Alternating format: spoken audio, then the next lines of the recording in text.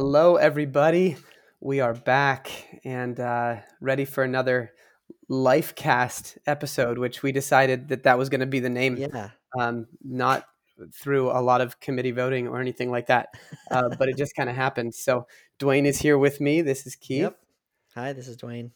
And we are happy to be able to be together, although unfortunately not in the same way we were last time. Last time, Dwayne, you and I were able to find a table to sit across from, but we're Right. socially distanced a bit more today. So you're in your own house, and I am in mine. So Yes, the wonders of technology. how's it going over there? Have you guys gone primal into completely self-sustaining and eating the roots in your backyard and things like that? Yeah, no, not quite. If we were going to have to rely on our farming skills, we'd have been dead long ago. So making strategic grocery runs, but we're all pretty safe and sound locked up here in the house. And we are thankful for the many people who are helping us not have to forage for food right now in Yeah. our Yeah. stores and all the healthcare workers out there.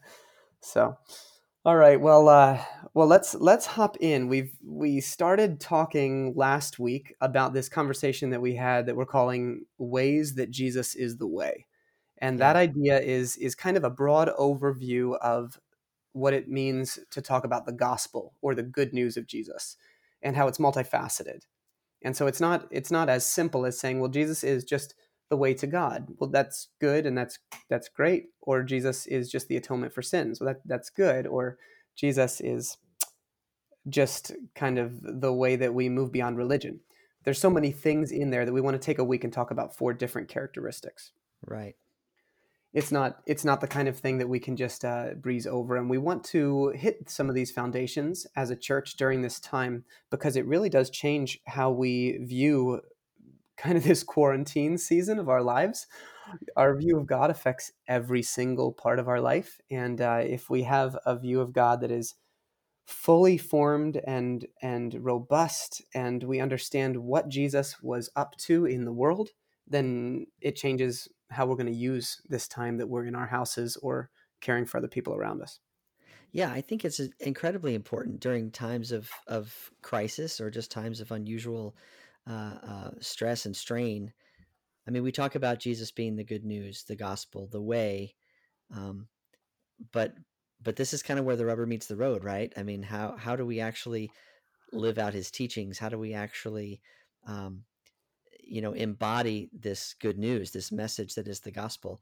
And I think that's revealed in times like this. So it's terribly unfortunate that this is happening, but it's also kind of important that we include that as part of our teaching, right? That we're talking about this today in light of coronavirus and the fact that we're all trapped in our houses for weeks. Yeah.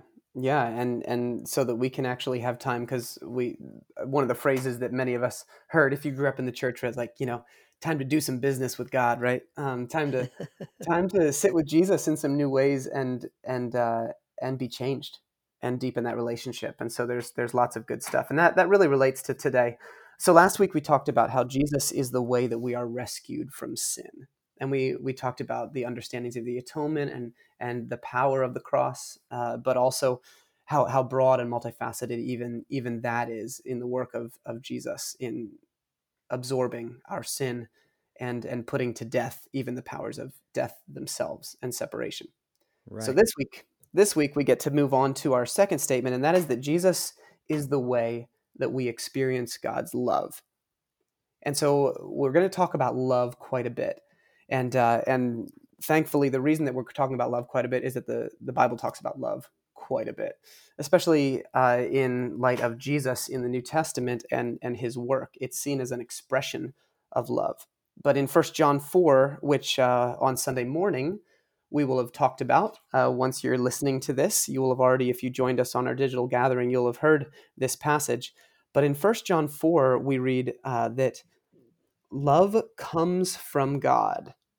Everyone who loves has been born of God and knows God. That's what it says in 1 John 4:7. Goes on to say that whoever does not love does not know God, because God is love. God is love. That statement is then repeated in verse 16. God is love. Now, the interesting thing about that is that love in this way is a noun and not an adjective. And so instead of love being kind of an adjective descriptor like so many other things are when God is spoken about in the Bible, this is intended to be unique. The idea that this is the essence of God's character is not the same as saying that God is loving, right? Yeah, yeah. God is loving is saying that this is the type of being that God is. When we say God is holy, we mean that God is separate fully in a unique way from all of the rest of creation, but it's still a relationship to the rest of creation that is required for God to be holy. Yeah. For God to be compassionate, there has to be an agent for God's compassion to be expressed toward. For God to be just, there has to be uh, a situation of oppression that needs being righted. So all of these characteristics that we talk about of God being are actually not saying that God is blank and using a noun there like this statement is. So to say that God is love is intended to not say God is love and also God is just and also God is holy. No, to say that God is love means that this is the essence and everything else flows. So it's not. So what you're saying, what I'm hearing you say, is that love is not an attribute of God. Yes, I would agree. Yeah, Yes, that love it's is, bigger than that. It is the it is, essence of it's God. the God essence. is love. And Yeah. this is why I hope we don't get too off track here, but this is why our friends who might be outside of the Christian expression, when they talk about the power of love, we need not be afraid. In my opinion, those people are seeking after what they sense is God's power in the world and don't have the same language for it that we do. That's an open door instead of just, oh, all they do is believe in love. So do we. Yeah. We just believe Yeah. that love has a name. And so there's such power in understanding that even according to the scriptures, what love is exactly who God is. They are one and the same. Very Yeah. kind of trippy when you get into it. Yeah, But and one of the things I've always loved about this passage in First John is the idea that God is love, but also love is God. I hmm, mean, it's sort of like the inverse thing. And again, yeah, not to take away from anything, I think people could misinterpret that. I think, but the idea in my mind there is that anything that is purely and truly love, there's God in that, because yes. love and God are together. They are the same essence.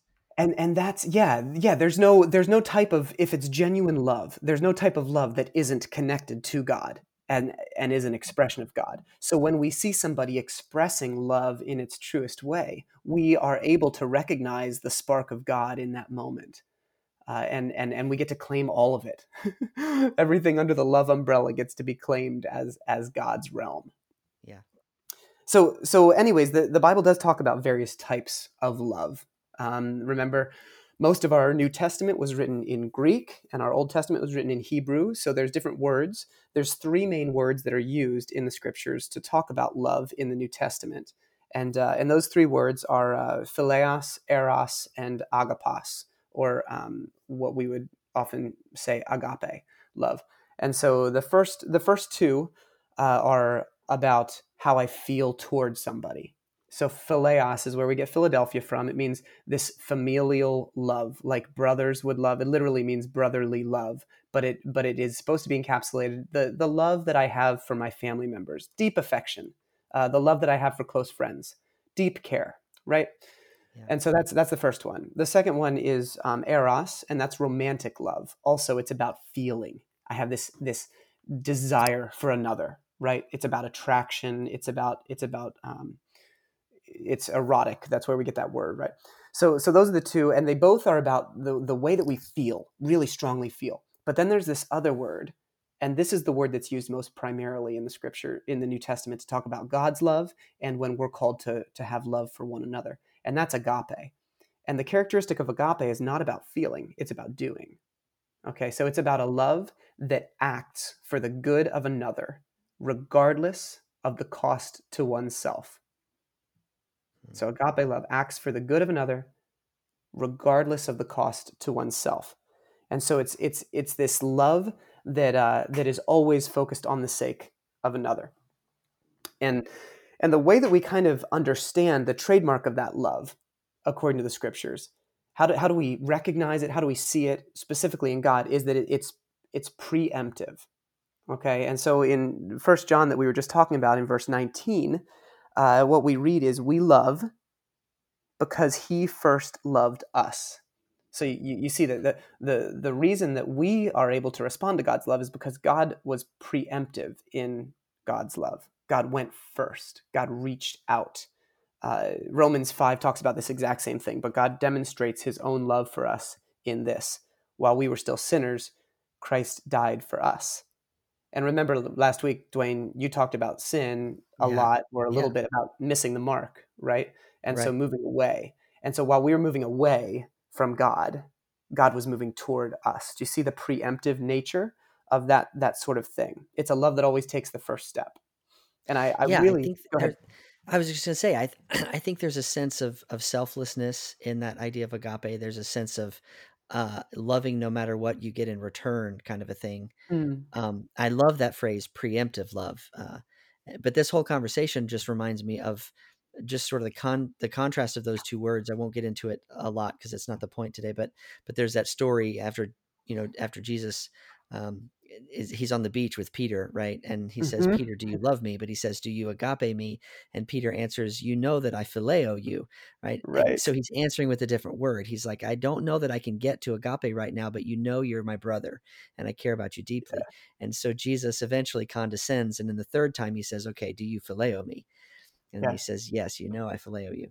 And I just think that idea of no matter how, no matter whether or not Peter had the capacity to have agape love for Jesus, Jesus had agape love for him, and Yeah. that to me is a beautiful, beautiful picture of it doesn't matter what God's not in this for something in return, right? He loves us no matter what, and I that's why I Yeah. love that preemptive phrase. I think it's so beautiful.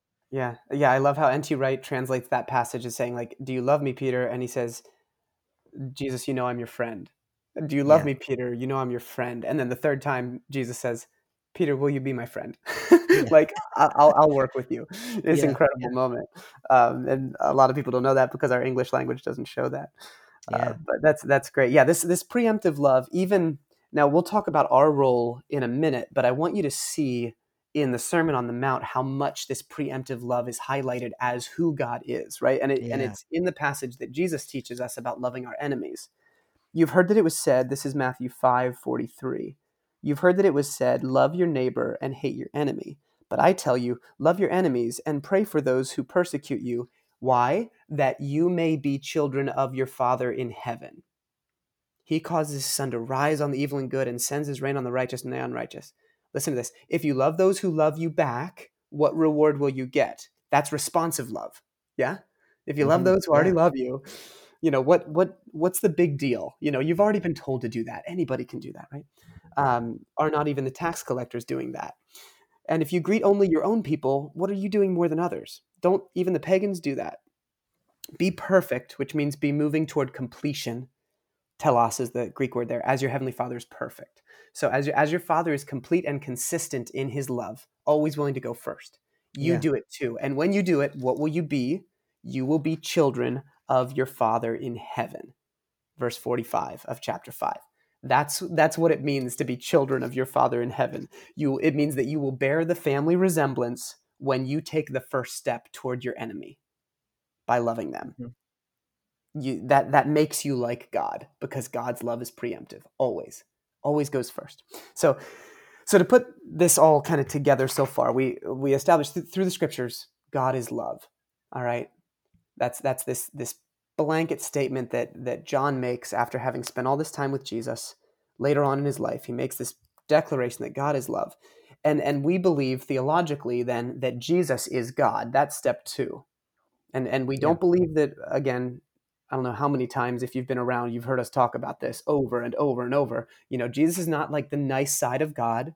Jesus is not um, kind of the way that God's lovingness is shown and then God's holiness and justice are shown somewhere else. No, it's all there in Jesus. Jesus yeah, is, as Hebrews says, the Son is the radiance of God's glory and the exact representation of his being.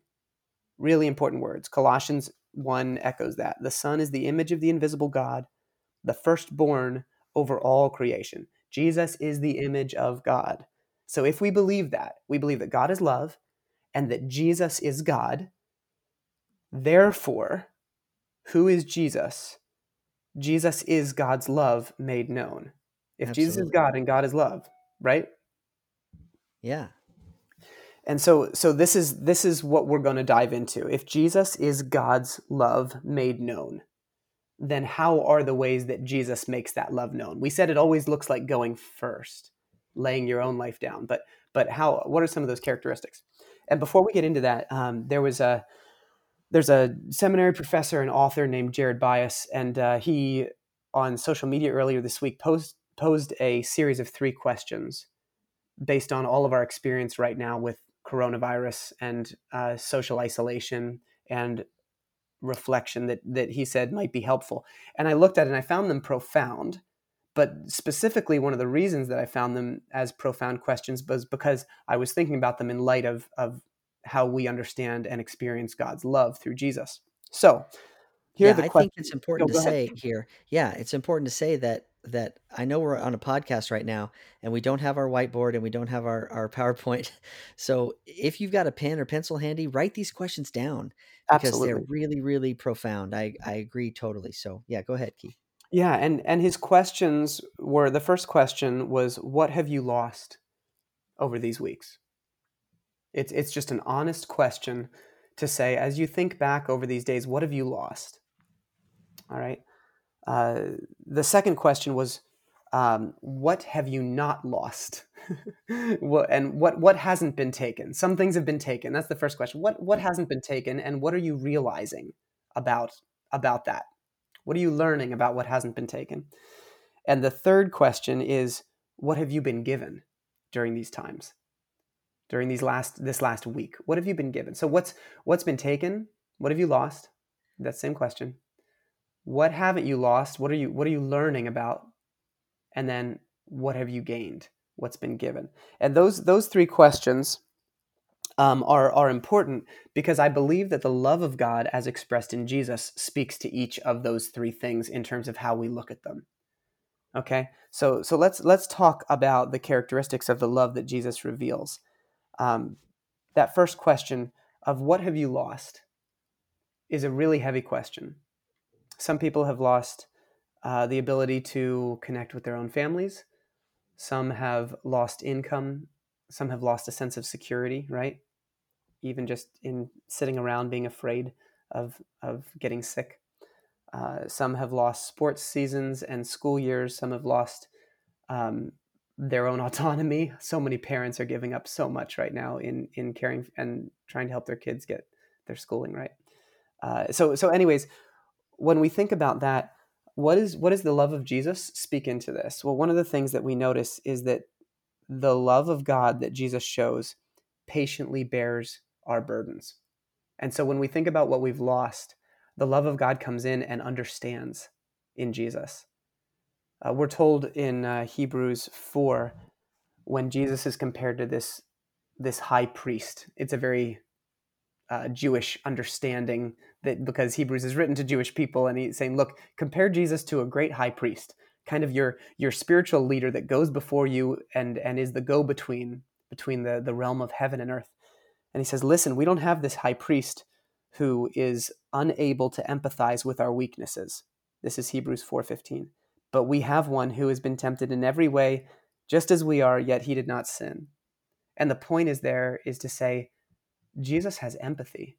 Jesus gets the human experience. He gets loss. What happens when Dwayne, when he interacts with his friend Mary and Martha after Lazarus has died? Yeah, after like what do you mean? Like his emotion, right? Is Oh he yeah. weeps, right? Yeah, Cry. absolutely. And so this is a Jesus that understands human pain and feels it with us. And that is so significant that we Yeah. that we encounter a love that bears burdens. I Yeah. can't get over how much that is. Do you want to say something? Yeah, I'm just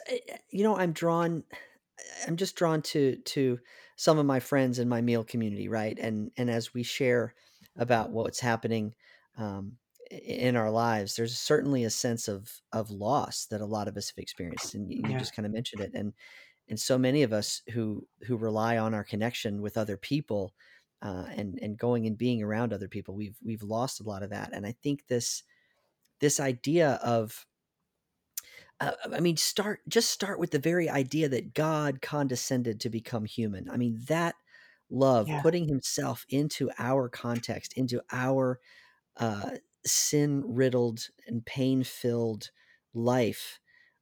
I think that's a beautiful and amazing thing. And to me, that is what Jesus brings in this equation, is to say that I am there, I have been there, I am with you in the midst of your grief, in the midst of your suffering and loss, right? What does Uh, Jesus say when he's in the garden? My soul is overwhelmed yeah, with sorrow to the point of death, right?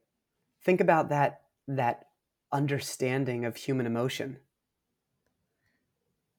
yeah, totally. Overwhelmed, overwhelmed to the point of death. Yeah, Yeah, we we don't often have joke the about words to how relate. Jesus is not just like floating 2 feet above the ground, and walking through. I Yeah, mean, he's really getting his feet dirty. He's and really, some people thought that, and that yeah, was considered a heresy, right? That Jesus wasn't really human. He just appeared human, but God could yeah, never do that because that would be too low for God to even yeah, uh, to yeah, even to even enter into the human flesh, and that's the exact opposite of the point of a God who bears our burdens.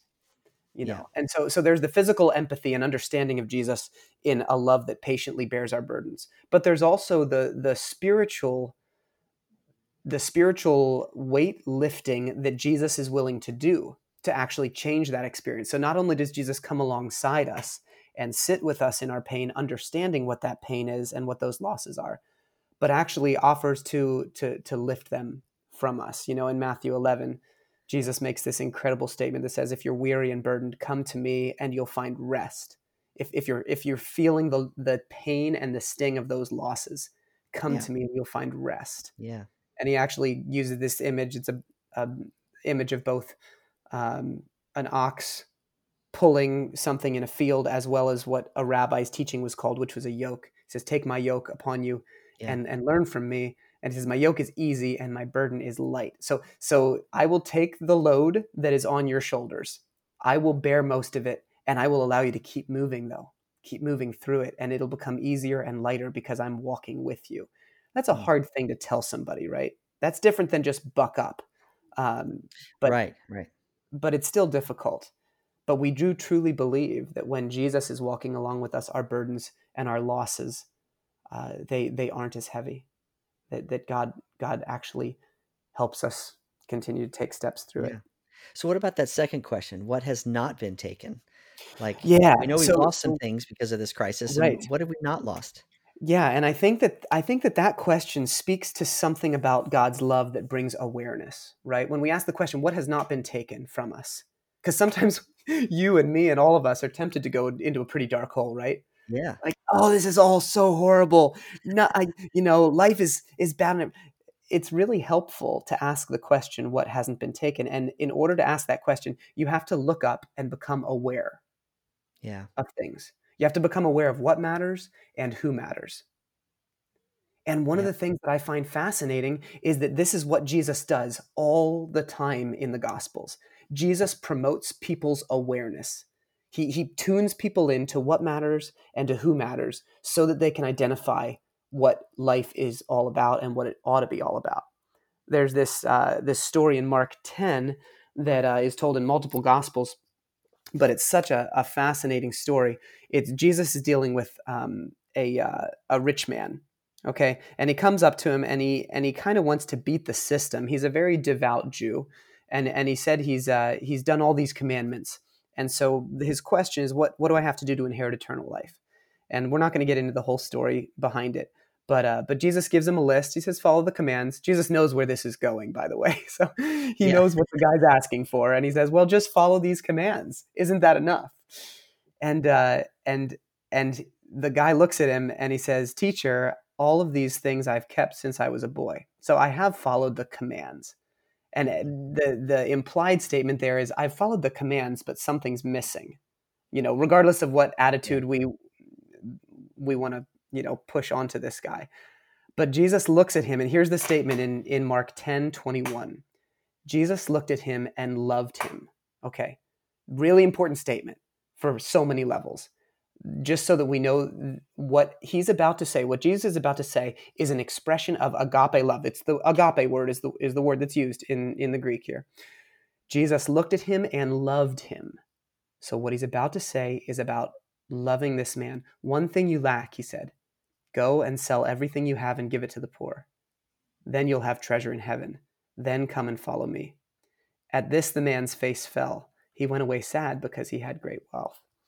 Now, the interesting thing about a story like that, and why I thought of that when we started talking about how God's love awakens us or makes us aware of what matters, is that Jesus asks a question that awakens this guy to two things. Number one, to the hold that something had on his life, which was his wealth. And he also awakens him to the care, to the call to care for the poor, to be awakened to the needs of others. And so all of a sudden, Jesus says, if you really want to experience the fullness of life, here's what life's all about. Number one, it's not about money, and that's what's got a hold on you. And number two, it is about loving and caring for others selflessly. And all of a sudden, this guy's eyes are opened, and something gets exposed in his heart, which is kind of hard for him. But there's this awakening and an awareness that God's love always brings. And that's not always easy, right? Yeah, yeah. I think Elisa and I had a conversation about this. Was it last night or the night before? Just talking about, wondering what this crisis is going to change in people's lives and perspectives, right? Because, Mm-hmm. well, let's face it, we're a culture of workaholics in America, and we all think that, work, work, work. We have to work more and work more. And so the circumstances prevent a lot of things from happening right now, right? It's like, Yeah. okay, Yeah, we have no I choice. can't have, right, exactly. I don't have a choice. Maybe I can't go to work, or maybe I can't have all these meetings, or maybe I can't get certain things done. And it does bring a heightened awareness of the things that are important. At least it has that potential, right? This crisis does. And so Mm-hmm. in the same way, I think the love of Jesus does point us to those things that are important, relationships with people, caring for the poor, the kind of things that you're talking about in this rich young ruler story. I think that's absolutely valid. And I love that image. And I think that God's love also awakens us to the priorities that are off. As we come and as we're loved Right. by God, our eyes are opened again. And some of us see, like, oh, wow, I have a workaholism tendency here. Oh, Yeah. wow, all of my trust is in my money because the stock market plunged and it felt like it ruined my life, right? Different attitudes about different things. And so when we experience God's love, we become awakened to all that is still good and all that is available, and our priorities start to get straightened out. And boy, is there any better time to straighten out our priorities right now? Even Right. for crying out loud, whatever you feel about politics, even Congress passed a bill together, might not Yeah. be great, who knows, but like, is there any better But that's time than highly right unusual in and of now? itself, right? Highly I mean, unusual, right? yeah. So regardless of any of these other things, to say this is a time for us to say what really matters, and can I become aware of that? Because Yeah. if I'm experiencing God's love, I'm going to look at the world differently. I'm going to look at Yeah. myself differently. So God's love bears our burdens, right? So that's in Yep. the category of what have we lost? And then God's love awakens us to the things that are important. And that's kind of in that second question of what has not been taken away from us. And then your third Yeah. question you mentioned was what new things have we been given? What do we Yeah. now see that we didn't have before? And that speaks again a little bit to awareness, but it speaks to a love that blesses us. I think that Mm, that's really important. Sometimes we think about love in all of the transactional ways, but walking around simply understanding that we are worthy of love is a life changing experience. uh, yeah. in another spot in First John, or before John makes the declaration that God is love, he says, "How great is the love, again agape, that the Father has given us, or that the Father has lavished on us, that we get to be called the sons and daughters of God. For that is who we are." And it's like he's shouting through his pen. Yeah. Like, how great is God's love so much that we get to be called God's kids. And not Yeah. just that we're called that, but it's actually who we are. We are God's children. How awesome. And so there's an emotional aspect to this, that when we know that we are loved, it's just like many of us when you're dating, right? When you fall in love with your spouse, those first weeks, you just walk around just stupid happy, right?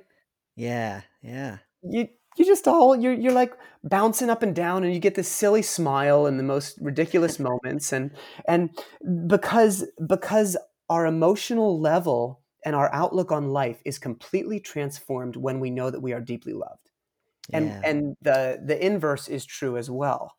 When we're not sure if we're worthy of love, it totally affects how we go about our day. And so, so many of the beautiful, amazing people in our world who have been adopted into a new family, so many of them go through this really challenging emotional battle of why was I given up for adoption? Am I worthy of love? And obviously, we know that sometimes love is the motivator for someone to give a child up for adoption, and sometimes it's not. But the point is that when we know that we are loved, it shapes us deeply. And when we Mhm. don't know that we are loved, it shapes us as well. So when we have had this declaration over our lives, regardless of what we've been through, that in Christ we are God's children, we are deeply loved. When we know that, it allows us to walk through the world with hope and with confidence and with freedom. And that's what blessing is really about.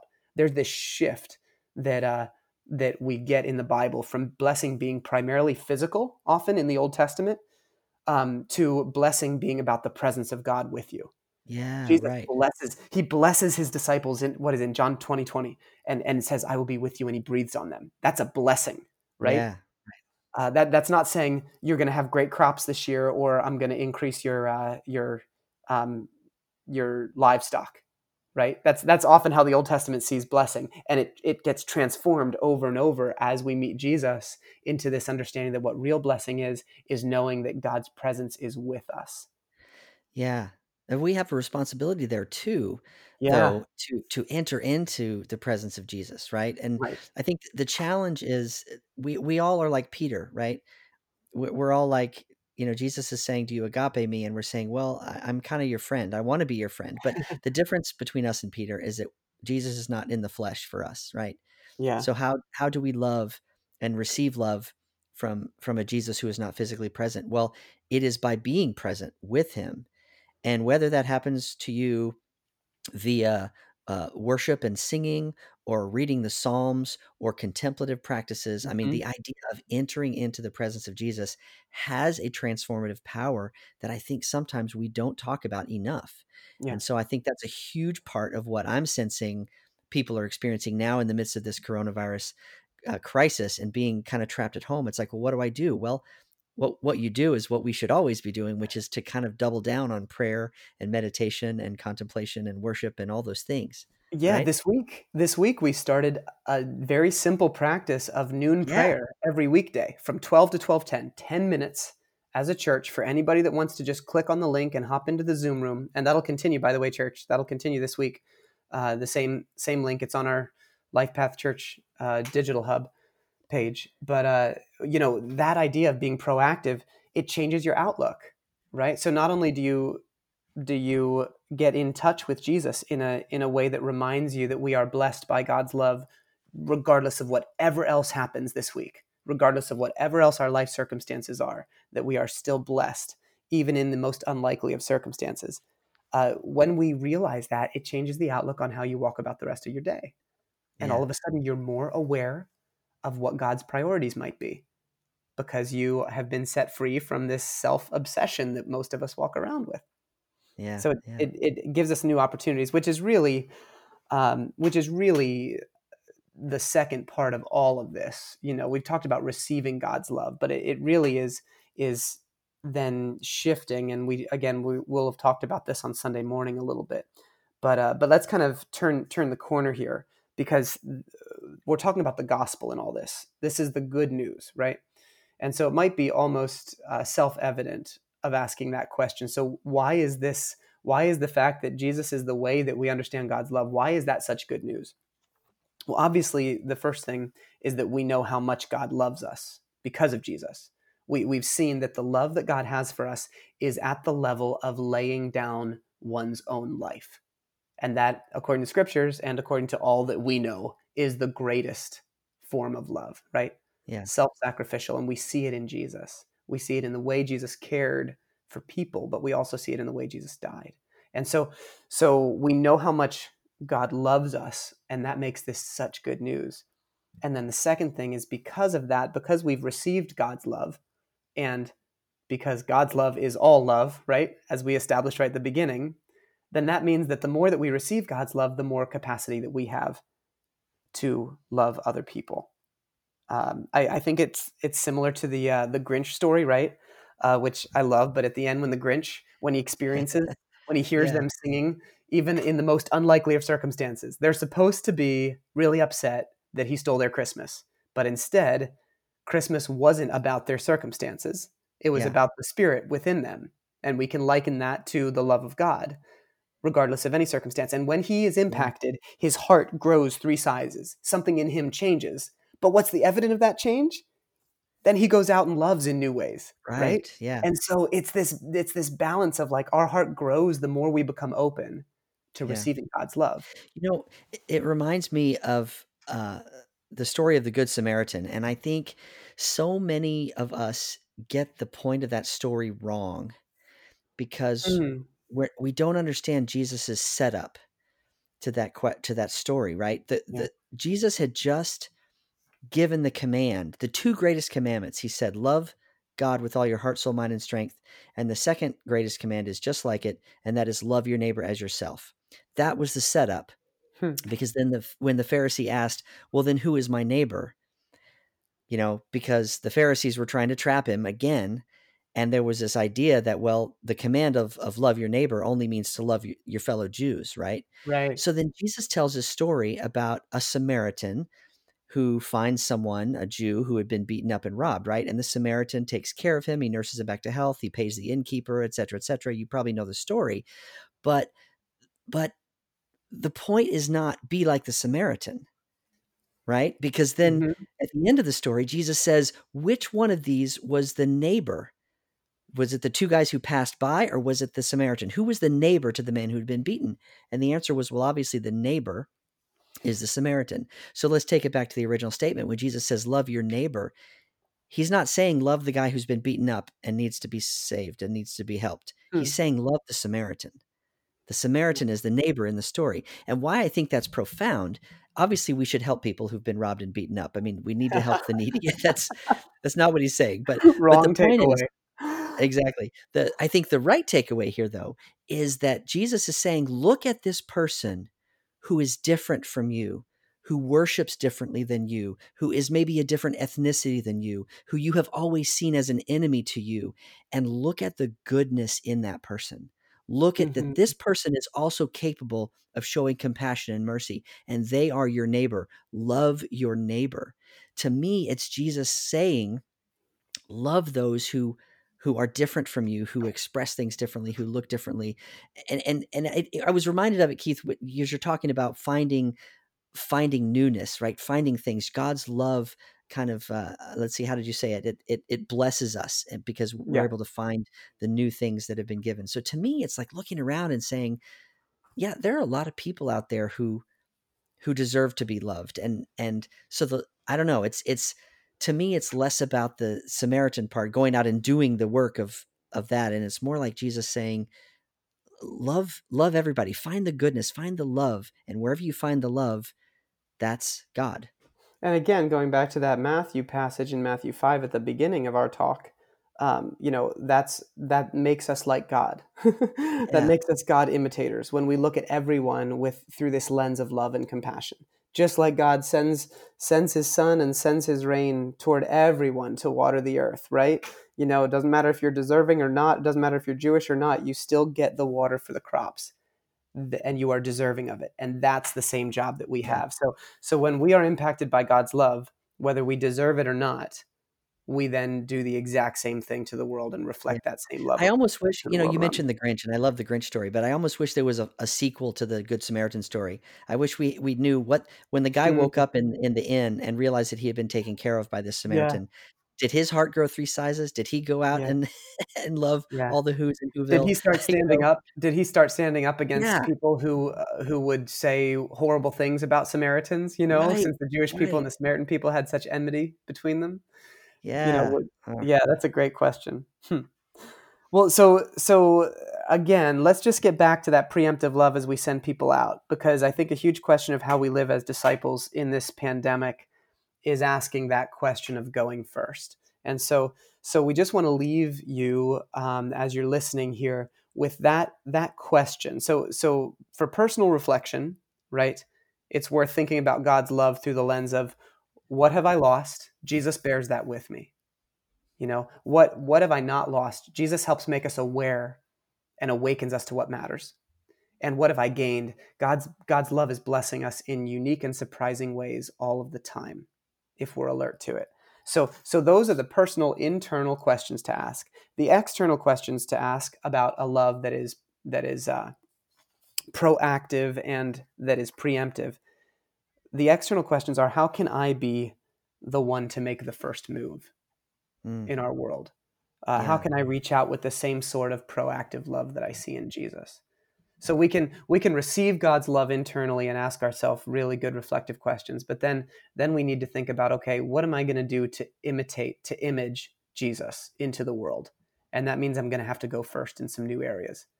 And please, church, we know this. It does not mean that you because you're stuck at home, you can't do anything, right? You know We what I need to think be is creative. amazing about Yeah, this opportunity is that everybody is experiencing the same thing. yeah. Everybody is stuck at home. It's almost like leveling the playing field in a way, right? Like it's always sometimes it's hard to look into people's lives and realize, well, they might be struggling too, or maybe they have things hard as well. Everybody's in the same boat. Mm-hmm. So how do you love other people? Everybody's trapped at home.